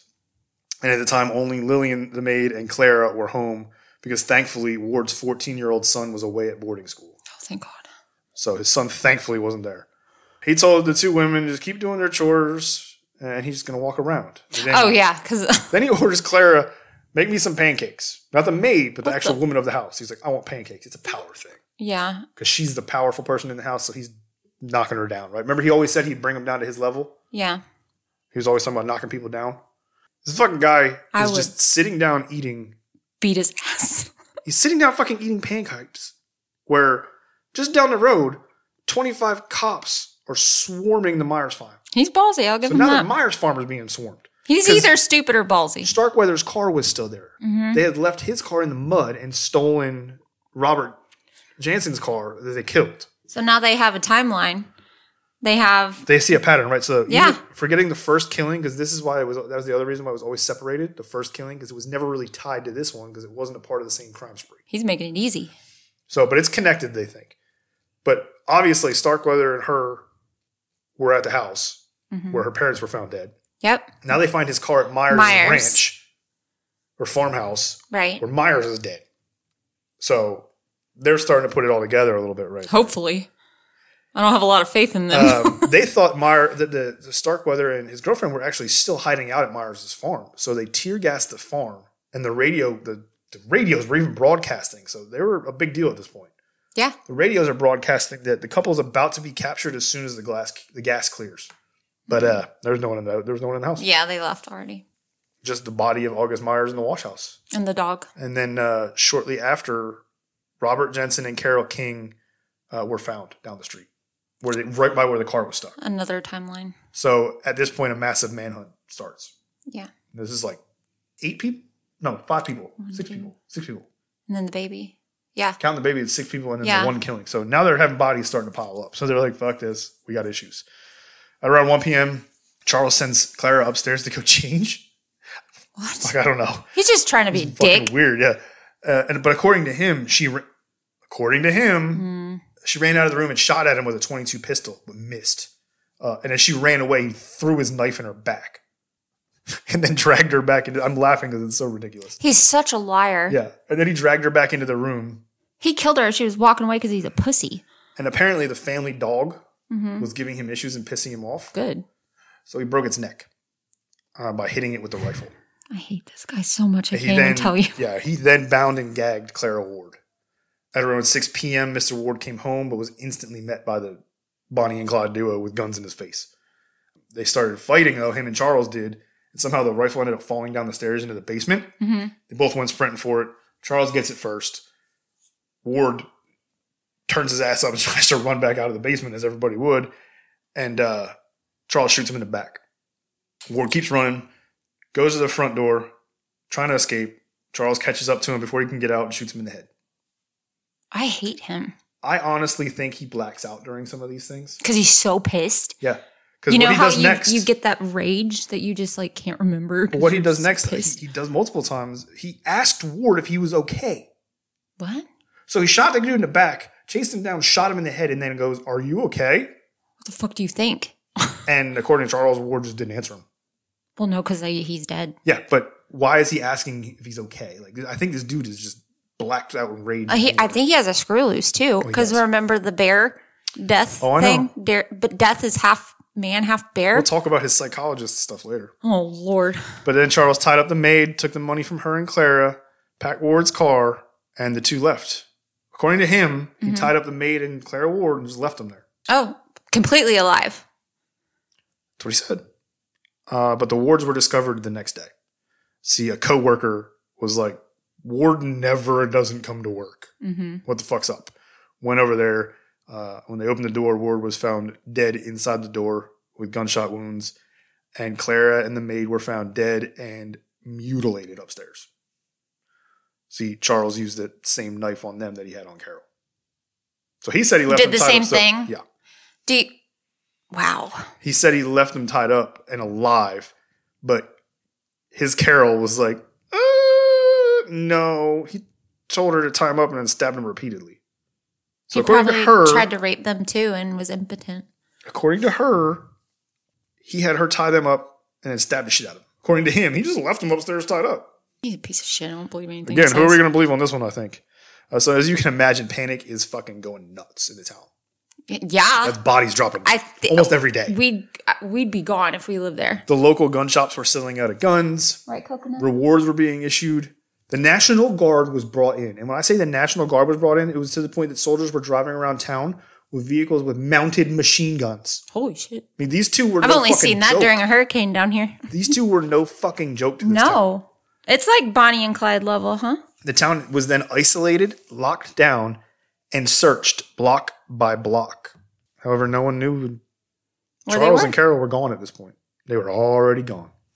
Did they leave Lincoln? Okay. See, the two traveled through the night, stopping just to nap a few times. And Charles would try to persuade Carly, it's a freaking thing. Charles would try to persuade Caril that sex works best to keep him awake. Nah, but that didn't work. No, I don't. Doesn't say why it didn't work. Because you're a dick. But I'm pretty sure the impotence thing happens there. Yeah. So that didn't work for whatever reason. So they slept. The next day, they cross over into Wyoming and they stop for supplies. They heard the manhunt had increased after the discovery of these newest 3 victims. So they were like, yeah, we probably shouldn't be driving Ward's car. Probably smart. Unfortunately, at this point is where the couple would find their next victim of their murderous crime spree, basically. A man named Merle Collison. Oh. Merle? 12 miles outside of a small town of Douglas where they stopped in Wyoming. Okay. This is a town about 12 miles out there. Merle was a married man. He was a traveling shoe salesman that was on his way back to Montana. And he had 2 children at home waiting for him with his wife. Oh. See, he had pulled over in the middle of the night to take a nap. Yeah, so he was traveling sleeping on the side of the road in his Buick, and he woke up to Charles, kind of knocking on the window, trying to get the door open, saying, "Hey, we need to switch cars." Excuse me? Yeah. Meryl's like, all right, whatever, shut up, dude. Ignores him until Charles shoots at the car. Oh my God. Through the window twice. So, like any sane person, like Meryl is, he's like, okay, we can trade. I'll give you the keys. Who just says we need to switch cars? Well, I guess Charles does. It was all a fucking ploy anyway. Yeah. He was going to kill him the whole time. So he was just trying to get the guy out of the car. Take the car. So as soon as he opened the door, Charles shot him in the leg, in the wrist, arm, neck, nose, and cheek. He shot him 7 times. It's just fucking overkill every time. The two then piled into the car. So angry. With Merle's lifeless body in it. And Charles asks Merle, hey, are you dead? Yes, bitch, I'm dead. See, you shot me 7 times. He wasn't familiar with this car, and the handbrake was on, and he had no idea how to get it off. So he was actually going to ask Merle to help him. Merle's preoccupied right now. Yeah, what the fuck? Wow. He does have blackouts, doesn't he? Yeah, he does. And then a passerby sees the car and thinks it might have been in an accident. Mm-hmm. Yeah. So another innocent person driving by, and they pull over and ask, hey, Charles. You need some help? Y'all need some help. To which Charles replies by pointing the gun out the window and says, help me release the brake or I'll kill you. You could just say, please, bitch. Yeah. Well, the two men end up tussling. I don't know how everybody he points a gun at, they end up fighting. Yeah, he always points the gun first, but he always kills in self-defense, and they get according to him. Because this is his story. So they get in a fight every time. What's most likely happened is the guy walked up and just shot him, right? Yeah. But the two men tussle for a bit until a police car comes down the road and stops and is like, what the fuck is happening here? Right? Yeah. Now, strangely, it's opportunity for it to end again. Caril gets out and runs to the cop, screaming that Charles had just killed a man. Okay, that's interesting. Charles panics, runs back to the car, and hauls the fuck out of there. Give a chase. The cops right behind him. Like without Caril? She's in the back of the cop car now. That's insane. I didn't know this happened. She's in the cop car in the back seat, and the cop's like, fuck that. He's chasing him down. Okay. He's calling it in. Like, he's like, this fucking dude killed somebody. I got this girl in the back seat. I don't think she's a suspect at the time. Yeah. I don't think they know who it is yet. Yeah. I think they just think this girl ran to him like she was in danger and he's trying to protect her. So. Oh my God. It's a little weird. And this literally turns into a movie style shootout car chase. Oh my God. As multiple cop cars were chasing Charles at speeds over 100 miles an hour. I heard up to like 120. And the cops are just fucking shooting at his car. They're trying to shoot out the tires. They're shooting at it. Finally, they shoot it one time and it blows out the back window. And Charles stops because he's covered in blood. He's convinced he'd been shot.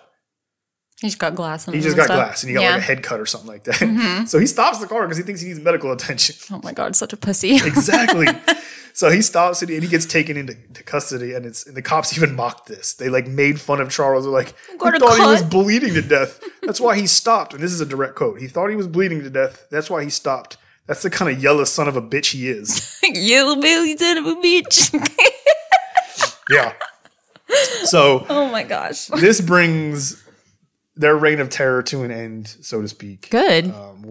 Once he's in custody now, he fucking confesses to all the murders. I'm glad that I'm glad he was embarrassed. The 2 women he left upstairs.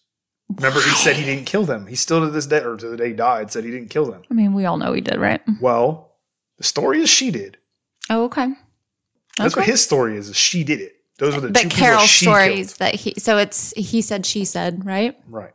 And a lot of people are more apt, and we'll talk about that with the trial, a lot of people are more apt to believe it was her.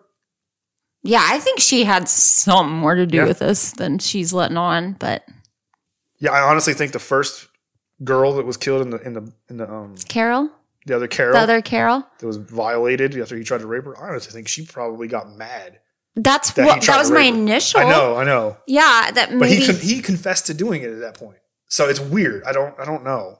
Maybe he wanted to take that off of her or something. Yeah, I don't know. But he confessed to all the murders except for Clara Ward and Lillian the maid. Of course, they were all self-defense. However, Caril was like, "Oh, I was the victim, right?" Mm-hmm. So, yeah, I had to go along with him because he was going to kill my family. Like, later she fucks up her own story. Oh. Because her defense is like, I was a victim. He was threatening to kill my family. Right. Later she fucks up saying she saw him kill her family. So her victim story just goes out the window because if you were afraid he was going to kill your family, but you already saw him kill your family, what are you afraid of? Yeah, exactly. So that kind of shit itself. And the two were actually extradited back to Nebraska, which was a little odd to some people because they killed somebody in Montana or Wyoming too. Yeah, they did. But they were extradited because they were, I guess, their original murder were back in the... Or he did. Yeah. The original murders were back in Nebraska. So they got extradited. Okay. And they were put to go stand on trial for the first degree murder of Robert Jensen. Of all of the bodies, he was the one they were charged with. So only the gas station attendee. No, Robert Jensen was the second Robert with Caril. Oh, okay. He was the one that tried to help them and Caril King and Robert Jensen. Yes. Yeah, they were engaged. The football player. And, yes. Gotcha. His was the one that they were put on trial for. Okay. And Starkweather's lawyer was like, you need to plead insanity. And he said, a direct quote from Charles was, no one remembered a crazy man. Yeah. So he wasn't going to plead insanity. Besides, it was all in self-defense. He's too much of a narcissist. I left out a point in there that the cops even made fun of him when they extradited him because he said he was afraid of flying. So they wanted to drive. But he says he told him that because it was easier for him to try to escape if they drove. We all hate you and think you're a pussy. I think he was just afraid of flying, right? You're a little bitch. So we're almost done. Bear with me. We're at the trial. They're in custody. Robert's trial is started on May 5th, 1958, and it did not go well for him. Good. Prosecutors shit all over his self-defense plea. Mm-hmm. You know, none of the basic forensics lined up. Like Jensen had been shot 6 times in the back of the head. How is that self-defense? Yeah, exactly. Right. Remember, he's the only one they're on trial for. So that one, he shot him in the back of the head. That's not self-defense, right? So Starkweather shows zero emotion the entire time. Until one time when his former employer, I can't help but laugh at this, referred to him as the dumbest man who ever worked for him. So he's emotionless in this murder trial until his former employer is like, that dude is the dumbest man I've ever worked with. Did he get mad? Oh, he had to be restrained. He had to be like restrained. It's like Kemper when the girl did the cutthroat motion in court. It was he's the like, same thing. Oh my God. It was the same thing. The defense would actually bring in 3 psychologists to try to push the insanity theory. But they would tell prosecutors that he's definitely mentally sick. There's mental problems there. For sure. One even said that he had antisocial personality disorder, which kind of leads true. For sure. Yeah. Sociopath, ASPD. But he was still sane. So he wasn't completely lost in it. He had problems, but he knew what he was doing. He was not insane. Right. Well, the jury saw the same thing and sentenced him to death in the electric chair. Good. Bye. Huge thing to note about this is during their time in custody, him and Caril, they're done. I was going to say, did they... They fall out of love. They don't like each other anymore. Well, she turned him in. I think in his mind, she turned him in and then... He did all this for her. Exactly. And then she's saying he did it all. Ungrateful bitch. Even if he did it all, she's turning is what he's thinking. He's doing it. So basically, that's what I thought too. He even said that on the stand that he was mad at her for shooting Caril King. And then she not only helped kill Merle, but finished him off. So he's now fucking coming out saying, oh, fuck that. She's no victim. She killed this motherfucker. And you know what I mean? She's like, he's pointing fingers at people she killed. It wasn't him. I don't know. That one's hard to say. It's really down to he said, she said. There's no proof. 100% he said, she said. There's no proof. I can't say one way or the other. That's one of the huge debates about this is there's no way to prove either story or either way. Do I think that she would have done this without him? No. Yeah. No. Come on. No. But do I think she had a hand in this? Yes. But it reminds you of Juliette Lewis's character in Natural Born Killers because she's always egging him on. So that's how the story was told. Makes sense. 5 months later, our little friend Caril would go on trial as an accomplice for murder, which carried the same sentence as first. What, by now she's 14? Probably. She is 14 at this point. Jeez. Key point was that she didn't kill anybody. Okay. But she did take their shit after they killed them. So yeah, she was stole. complicit in the murder. Yeah. Right? Like, so this is on the one murder for Robert. So she took his wallet. So she was complicit in killing him, obviously. Right. So that was the whole point. The most damning part of her trial, though, was her own testimony and the star witness for the prosecution. Who is that? Yeah. In her testimony, she was confused. She couldn't remember things. She was extremely aggressive. Her image really doomed her because remember, she's that tomboy, cussing, swearing, yelling kind of girl. So she's rough around the edges. So the girl was opposite of what the feminine ideal or what a woman should be or what society said this is how a woman behaves. Of course. She was not that. She was not sweet. She was not kind. She also wasn't scared or timid during the trial. Yeah. That was not. She didn't give off victimhood. This little woman should be scared about being in trial. That's how they're thinking, she didn't give off victim, you know? Exactly. She wasn't a feminine girl that she should be, and she was rather just angry, crazy, and was reportedly promiscuous. So she was a hoe, too. Oh, they hated that, I'm sure, back then. Oh, yeah. So she was just like, it was like a Salem witch trial all over again. She's a witch. Yeah. Charles testified of her involvement in all of the murders. He was the star witness. Charles testified. Starkweather was the star witness for the prosecution in her. Boy, he got her back because she turned him in, and he's like, "I'm putting the final nail in this coffin." Yeah. He went there and said she did it. She went willingly. She was involved in every murder. She did everything. Did he get anything out of that other than the sheer pleasure of throwing her under the bus? He didn't care at this point. He was already on death row. I know. I just wondered if he got like. No, he actually on the record or even on the stand went on record. This is crazy, saying, "Quote, I fry in the electric chair, then Caril should be in my lap." Ooh. Like. So they're not together anymore, I take it. Well, I know, I'm just kidding. But despite her attorney's best efforts, her defense as a victim of Charles was just shattered by his testimony. Like, even though he's a convicted murderer, I don't know. But she was found guilty and sentenced to life in prison, which would later be commuted to 30 to 50 years. I'm surprised she got that long, to be honest. I didn't expect that. She never actually gave up her innocence and was eventually paroled after 18 years in prison in 1976, moved to Michigan, and worked as a janitorial assistant until she retired. She, in 2007, married, but sadly in 2013, her and her husband were in a one-car wreck that flipped the car, and it went off the road, and her husband died. Did she ever give interviews or anything? I don't know. She even appealed for a pardon. A full pardon in 2020, but that was denied. See, because she wanted to get the convicted murderer off her criminal record. Well, God, she's got to be. What? Yeah. How old? 80? About 80. I mean, no, she's 76 now. 76 now. I mean, it doesn't matter. Just. But much like old Ed Kemper, Charles spent hours writing and talking to a criminology professor while he's on death row. He's talking to this dude forever. Like writing him stuff, admitting to everything. He even admitted that his main motive was to, quote, general revenge upon the world and its human race. Okay. He also said and claimed that poverty was the reason that people hated him. He was famous for saying that his only way for people to not look down on him was that all dead people are on the same level. Charles, you are an idiot. No one listens to you. He was a changed man in prison. He actually really did become a changed man in prison. His anger was just gone now. The guards even said that if people had paid attention to him when he was younger and were nice to him, because he was bullied so much and that's really kind of what caused him, that this may never have happened if that didn't happen. So guys, this should be a lesson. Be kind. Stop being dicks to each other because we're literally creating serial killers. Well, I mean, he tried to use that to change his execution or stop it, but it helped for a little bit. It postponed it from May 22nd to June 25th. Don't postpone the inevitable. I'd want to go ahead and get it over with too. And he was executed on June 25th, 1959. Was it the electric chair? Electric chair. Okay. Yeah. You know, ironically, after this, he just became famous. His story was everywhere. They were all in the national news. They were on everything. Yeah, it has that Bonnie and Clyde vibe. It has the Bonnie and Clyde vibe, but he is that cool guy, that James Dean, Rebel Without a Cause, that Marlon Brando, those characters were so popular back then. His apathy wasn't seen like lack of emotion. It was actually, it played into that cool demeanor because he just didn't show that he cared. Teenagers actually saw themselves in him. That's scary. At this time. Yeah. Because of that. Not so much the murder, but the stuff.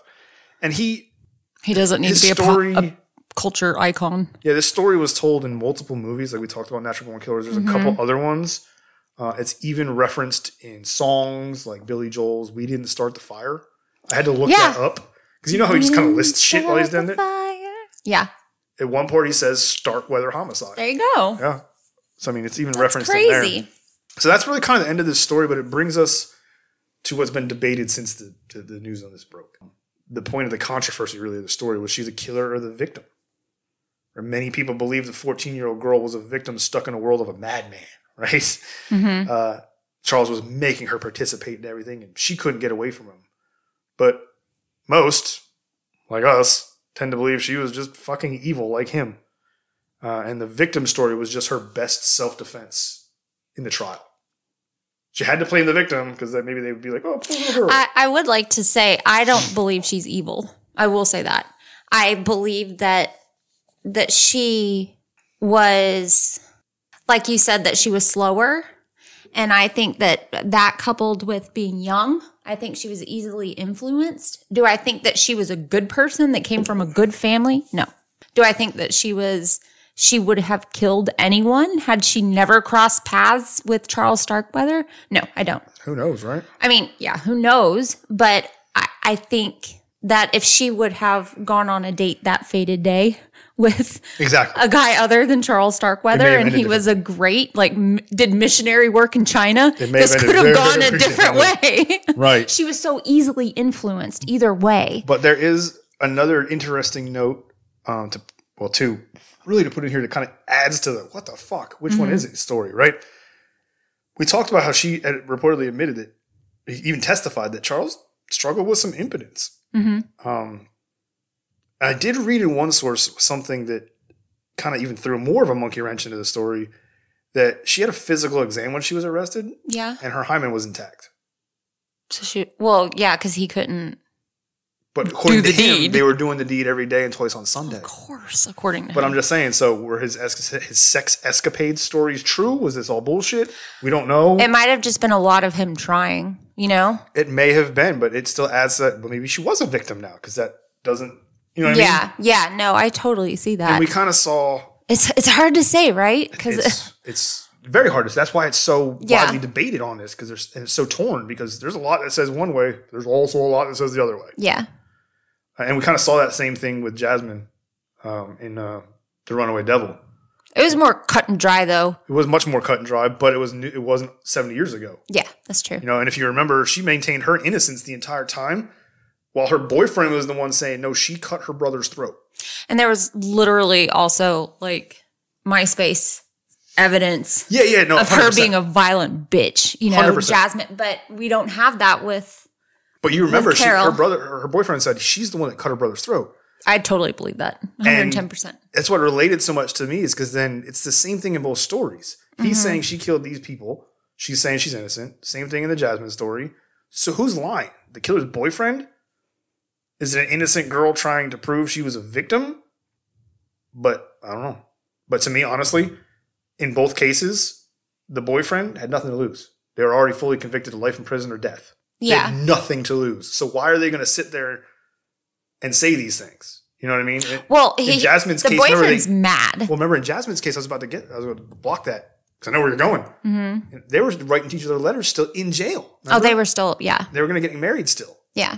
So that he wasn't mad at her yet. No, but Charles was mad. Charles was mad. He was going to fucking shit all over her. She turned him in. It's more plausible that, to me, it's more plausible that Caril was a victim than it would be Jasmine being 100%. A victim. 100%. But it does kind of, I think she turned him in that day to the cop. I think maybe something happened that day that scared her. Well, I don't even think she was scared. I think that she was like, this is not going to end well, and this is my way out. Yeah, no, I could see that too. That was one thing I thought it might have been too. I thought it was either he did something that finally scared her, which to your point is probably not the most logical in this whole situation. She probably was like, the cops are here. Like, this is my chance. Either I stay here and get arrested, or I run for help and I can be a victim. Exactly. Or, I could be wrong and she's a victim.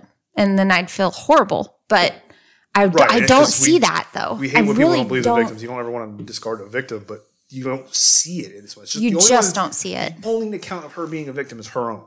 Mm-hmm. No one else's. I mean, she saw her sister without Charles pregnant. I'm pregnant. I'm hoping he was pregnant. Present, because he was out getting food and supplies and stuff like that. And her sister came by, and her sister's boyfriend. And other people. He was home at those times, but she still could have. There was a few times he was out, remember? And I said, wait, she's left alone? She was left alone. No one came by when she was left alone, but she was left alone. But she still could have just booked it. There was several times where she could have. Right. There was multiple times where she could have just been like, no. Remember she was in the car? Yeah. When he killed the two downstairs? Yes. And she didn't do anything. Why? She wasn't scared. He wasn't there. I know. They stopped a couple times for supplies. Yeah. So, I mean, she had her chances to. It just doesn't add up. If I'm wrong, God, I feel like shit. No, I mean, you can't feel like shit because the story points in a different direction. But I think the general consensus is that she was very much involved in this, at least to some degree. Maybe I'm not convinced she killed anyone, but she definitely did some egging on. She was part of it. I mean, it was proven. That's why she was convicted. She was part of it no matter what you said. She took their money. She took their wallet, whatever it was. She did. She had no issue with the dead person there is what they found on her. You know what I mean? Not at all. So, but before we wrap it up, I did want to take a minute and re-mention all the victims because so many times in these stories they're so fanatical and crazy that you lose sight. Especially a story like this, there's so many names. Yeah, and you lose sight of because it's so Hollywood. Mm-hmm. You lose sight of the people that actually matter. Were affected the most really by this. So there was Robert Culvert, the gas station attendant who was 21 years old. 21. Baby on the way. Velda Bartlett, her mother. Mary, who was 36. Marion Bartlett, her stepfather, who was 58. Betty Jean Bartlett, Velda and Marion's daughter, her half-sister, 2 years old. August Meyer, 70-year-old, the family friend from the farm. Robert Jensen, 17. Caril King, 16, the two engaged couple. They tried to help to stop the car like a gentlemanly boy would do to help. Lillian Finkel, who was the maid. Clara Ward, C. Laurel Ward, who were 47 and 46. The maid was 51. And then Merrill Collison, the traveling salesman in Wyoming, who was 34 years old. 34. And I also noted in here, because I hate this part, I don't know why, but Starkweather also killed 2 dogs. Yeah, it was... To me, it just makes him even more of a fucking douchebag. It was at Caril's house, and then the dog at Mr. Myers' house. Yep. But it's like, it makes even more of a douchebag. Like, you killed 11 people, you're bad, but you killed 11 people with 2 dogs, in my mind, you're even worse. Well, I mean, why? That's the point. It's like, what purpose does it solve? You just could. That's why. Asshole. So that is the true story behind the natural born killers, which, remember the reference with Jasmine? You did a wonderful job on this one, babe. Good job. You. The reference with Jasmine is they were watching Natural Born Killers. And the next one I plan on doing, Natural Born Killers plays another role in. So, which, if you're going to reference Natural Born Killers, you got to talk about where it starts. Yeah. Starkweather. Charles Starkweather. Is where it starts. Caril Fugate. Yeah. That's all I got. Coconut, are you proud of Daddy? She says yes. She didn't even move. Coconut the pod pup. She's asleep. Well, I appreciate you letting me tell a fun one. I really enjoyed it. Good job. Thank you. Good.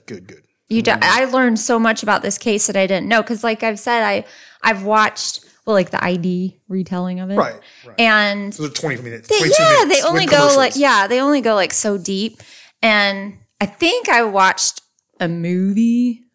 Like a Natural Born Killers? No, it was like a Lifetime. Oh, a remake of the Bonnie and Clyde. Because they really not were Lifetime, like the but you know next what I mean. Bonnie and Clyde. Yeah, it was like in the 90s, and they kind of redid it, but it was very low budget. And Faruga Balt, or whatever her name is, she was in it because there was one in like 91. Really? Okay. I forgot her name. The girl that's from like the craft and stuff. Yeah, Faruga Balt. Is it Balch? Balk. I love her. Yeah, her. With the blue eyes. She was in it, and so yeah, I know what you're talking about. Yeah, so I watched that, and I mean, they dramatize it, so you never know what really happened. Well, they Hollywood it. And you never really get to know like their background and their childhood, so I really appreciate having like some background to the characters. I love the background of the characters. You do it so well, that's why I wanted to do it. And I love doing it with the killers. Because that gives me and you, the part we love about it is the criminology. So it gives us a chance to is it nurture versus nature? Well, were they evil? Were they bred? Were they both? I will say Starkweather was absolutely made. Oh, he was made, but he was also, I think it was the perfect concoction was him, right? Yeah. A normal kid probably would be bullied and horribly depressed when they're older and probably has some alcohol problems. But him, for some reason, because he had mental problems or mental issues or mental disorders. Probably born with them, yeah. Some chemical imbalance. The other stuff pushed him to a place that no one else would ever go. You know what I mean? So I think it's both. Yeah, for sure. But yeah, good job, babe. Thank you. And then, so yeah. If you haven't listened to the Runaway Devil one, like I kept referencing, go check that one out. We got someone back. We have all of them up on all your podcasting platforms. You can even go on our socials on Instagram. We got the tweeter. Mostly use the Instagram though. The Runaway Devil is Evil Pudding episode 37. 37. Ooh, okay. Yeah, so go check all those out. Another Patisode. We even have our Patreon up if you want to go there. It's just Evil Pudding Podcast. And then do case recommendations. You get early release, all those kind of things. Yeah. Or just tell a friend. You don't have to do anything above. You can just say, hey, check this out. We love it. Yeah, absolutely. And Coco just grunted. She sounds like a dragon in the room. She's so big. She's like, yeah. What he said. She's so huge that when she grunts, it's... Oh, it's so loud. When she burps, it's like a full-grown human, too. I know. It shakes the house. Holy moly. Anyway, before we start doing this again. I know. Okay. Love y'all. Be good to each other. We'll see you next week. Bye.